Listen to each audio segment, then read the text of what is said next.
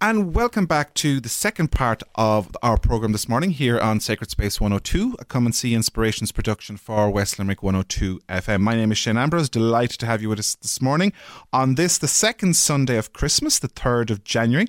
And in the studio this morning, of course, I still have my colleague who's manning the controls. Good morning, John. Morning, Shane. So we're delighted to welcome to the programme this morning the first of two contributors who are joining us on this New Year's morning, because we're still in effectively New Year's and still in Christmas tide. Good morning, Aoife McGrath. How are you keeping? Good morning, Shane. Very well, thank you. Happy New Year to you. And to you too. And of course, you obviously came through the Christmas, as they say. Oh, it was a great Christmas. Really, really enjoyable. Very good. So, Aoife, we're delighted to have you on the programme this morning. So what we're doing is we've asked you to come on and to give us a little bit of a reflection. And we'd asked you actually for a Christmas reflection, but what we're going to look at this morning is we're actually, of course, going to look at Epiphany. Because, of course, as we're facing into the week ahead, Wednesday the 6th, of course, is the feast of the Solemnity of the Epiphany of the Lord, known as Little Christmas or Nullag Naman here in Ireland. And Aoife has prepared a lovely reflection for us this morning. So, Aoife, if you want to take it away. Thank you, Shane. These are just a few of my own thoughts on the Feast of the Epiphany. The first thing I want to say about the Feast of the Epiphany, that it tells us about the visit of the wise men, or the Magi, to the scene of Jesus' birth in Bethlehem.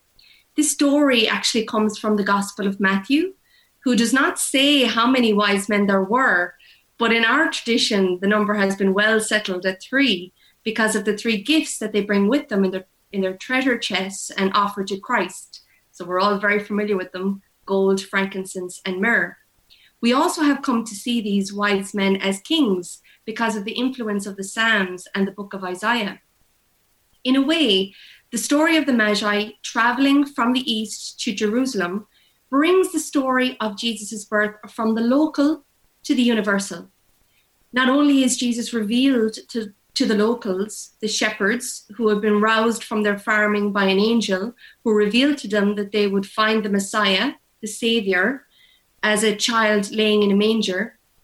He is also revealed to these men from far away who have seen a star and understood that this was a sign that the Messiah had come. And they set out in search of him so that they could bow in respect before him and worship him. We follow these wise men as they search to find Christ, as they enter the house and see the child with his mother Mary and kneel down before him. We do the same. It brings us into the story. We can imagine that we are there, just like strangers from the east.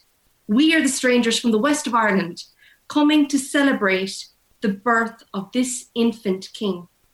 If the good news of Christ's birth is relevant to these wise men, then it is equally relevant to us.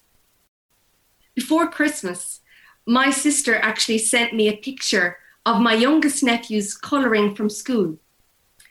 Aidan had coloured in a picture of the nativity scene, and I noticed the colours he had chosen for the stable were half our county colours, saffron and blue, that's clear now, not Tipperary, and half his parish colours, green and yellow. I quipped what a budding theologian he was, bringing himself and his family, not to mention his own parish and the county, into the heart of the story of Jesus' birth. In a way, I think the traditions we have of setting up the Christmas crib in our homes, or of taking home a sprig of the straw from the crib in the church after midnight mass, that these are all traditions, are ways of bringing home the story of Jesus' birth so that we show Christ a welcome in our homes. After all the trouble Mary and Joseph had because there was no place for them in the inn, they find a place in our homes with our families. There's a poem written by an Irish poet from Inishmore, Máirtín Ó Diarán, called Cuireadh de Mhuire. And it captures beautifully the feeling of the Irish hospitality to Christ, of making space for him in our humble abodes.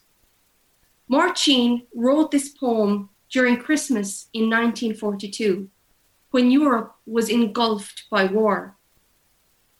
The translation I'll recite for you now was a specially commissioned translation from the Professor Emeritus of Modern Languages at Maynooth University, Monsignor Brendan Devlin, for the 50th Christmas Carol service in Maynooth.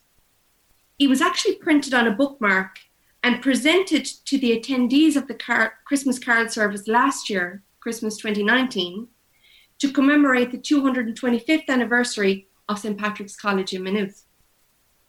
The translation goes like this. Do you know, Mother Mary, where you'll go this Christmas? And you seeking a roof for the Holy Child. Every door is closed against him with the hate and conceit of humankind. Would you ever take up an invite from myself here to a sea-girt island far away in the west? There'll be candles shining, lit in every window, and turf fire blazing on every heart. This poem has been put to music by Ronan MacDonagh and appears on the album of the choir Ronan conducts, Foom Lee. The album is called Ancient Promise, and it's this piece of music that I have chosen for this programme. For me, it brings the traditional music and language of Ireland and the warmth and welcome of our fires into the heart of the Nativity story.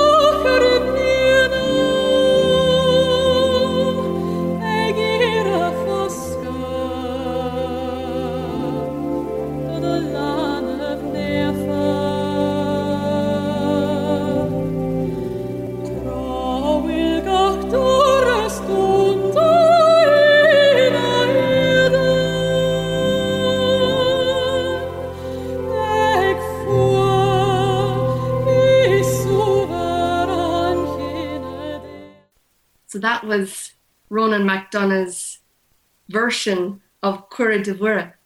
Isn't it beautiful? For me, I think this welcome that it expresses is especially important to remember following the year we have just had. Dare we speak its name? Maybe I should whisper it. 2020. For a good length of time in that year, our doors were essentially closed to visitors, not out of preference, but out of necessity. We had to self-isolate, socially distance, sanitize, wear face coverings. We weren't even sure what type of Christmas Day celebration we could expect, how many we could have over to Christmas dinner. Could anyone visit us? Or could we visit anyone else? The turf fire was blazing all right, and we had plenty of turf to burn after the great spring and early summer we had, which made it easy to save. But for much of the autumn and winter, there was no one there to feel its warmth but ourselves. But now we're embarking on this new year, and we bring with us the hope and promise of this birth of Jesus. It might be a challenge to hold on to our sense of welcome and hospitality. We may have become too used to our own company. On the other hand, we might be so anxious to get out of the house, to be the visitor rather than the visited. There may be no one home when the visitors call.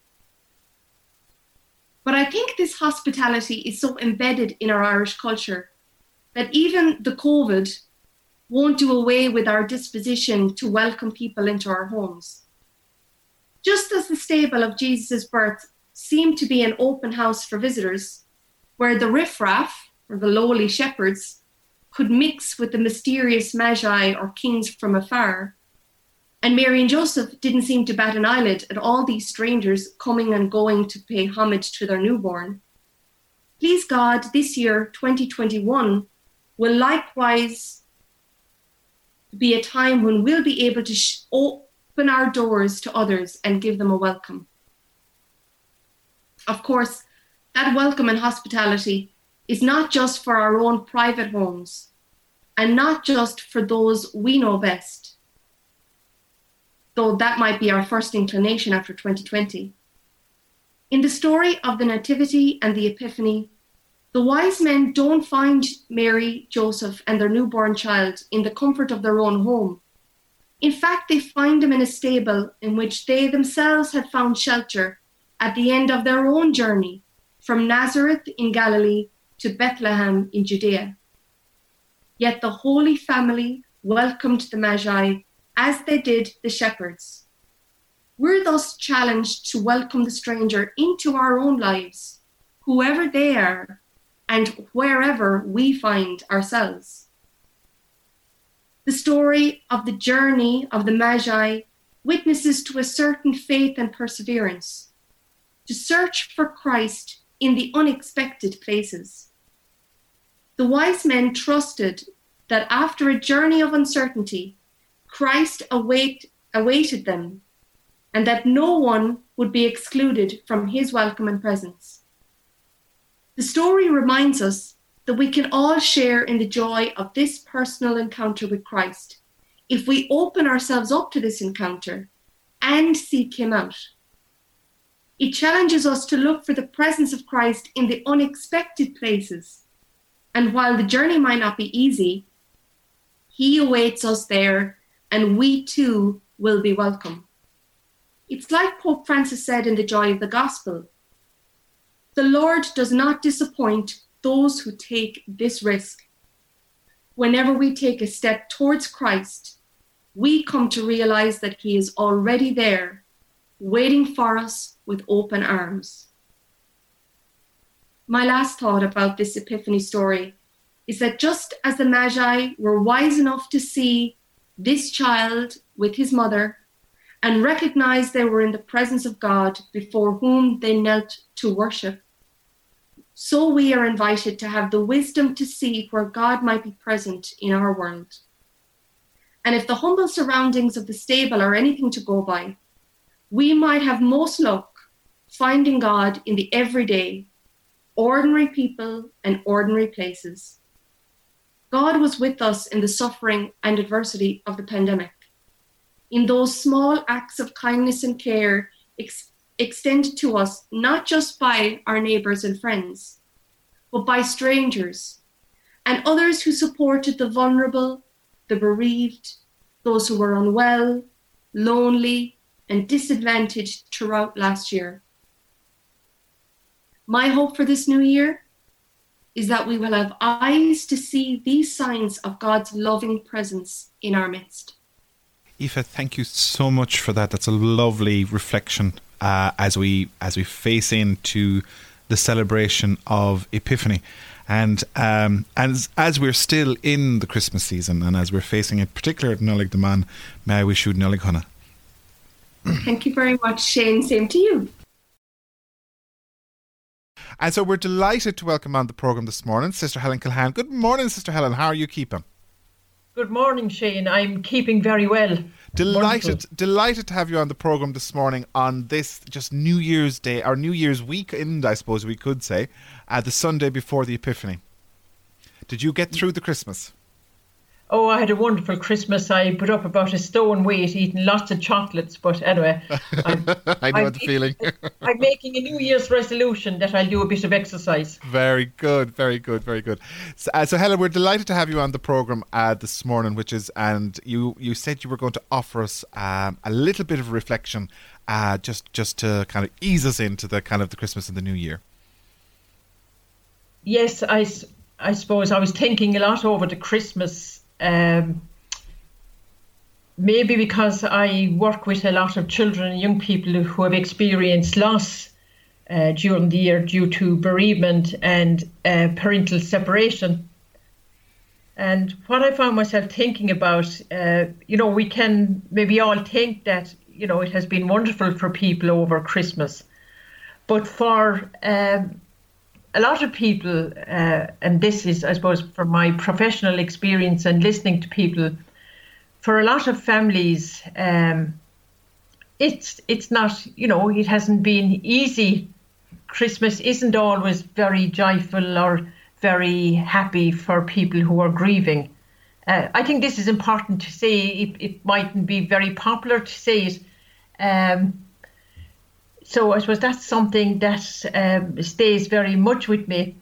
Again and again, for a lot of people who will have struggled over the Christmas for a number of reasons, for example, dealing with their mental health issues or coping with finances and trying to find money where it's not there, or maybe having worked very hard at finding the perfect Christmas. And we all know that there isn't a perfect Christmas, or there hasn't been.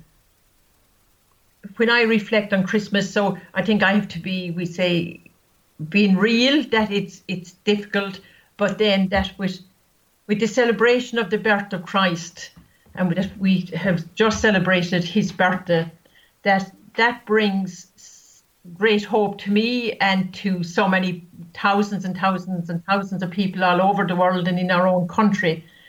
Because as we reflect on the birth, and as I reflect on the birth of Christ, Jesus is God's gift to mankind. This was a gift. His birth was a gift to us. And I think about how he gave himself freely, and in many ways we don't deserve it. Again, it's a season of hope, and it's also a season of joy, that we're joyful people. And I always find at Christmas that it's a time of God showing his great love for us. As I've already said, we celebrate the birth of the Christ child, and that God sent his son Jesus into the world to be born.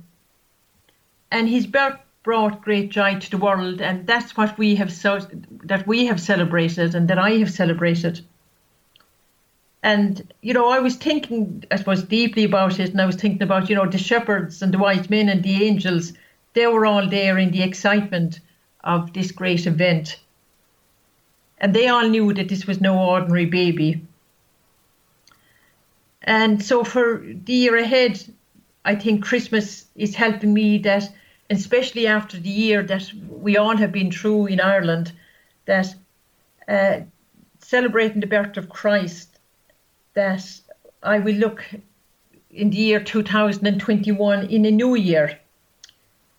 And very much, and I think that COVID-19 has taught all of us this, and it's about inviting Jesus into our hearts. And I think for me that's important, that I do that on a continual basis, because I always find that, again, at Christmas, that there's the joy and peace that I receive at this time of the year. I remember a friend saying to me one time, and I think it's so true. She said, "Helen, Jesus is the reason for the season. Rejoice and be glad."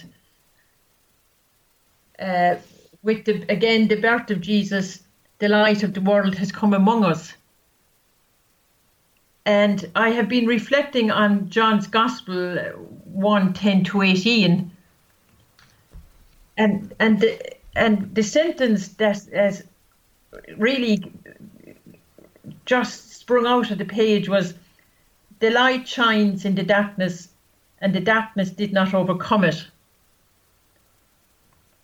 When I again reflect on last year, and there was so much darkness, and yet with the birth of Christ, and there was, when you reflect on the year, so much light, even though there appeared to be a lot of darkness, and there was, but a lot of light shone into the world, and we all know, and we read and listened to different people, and how they all came to help each other in community and in so many ways.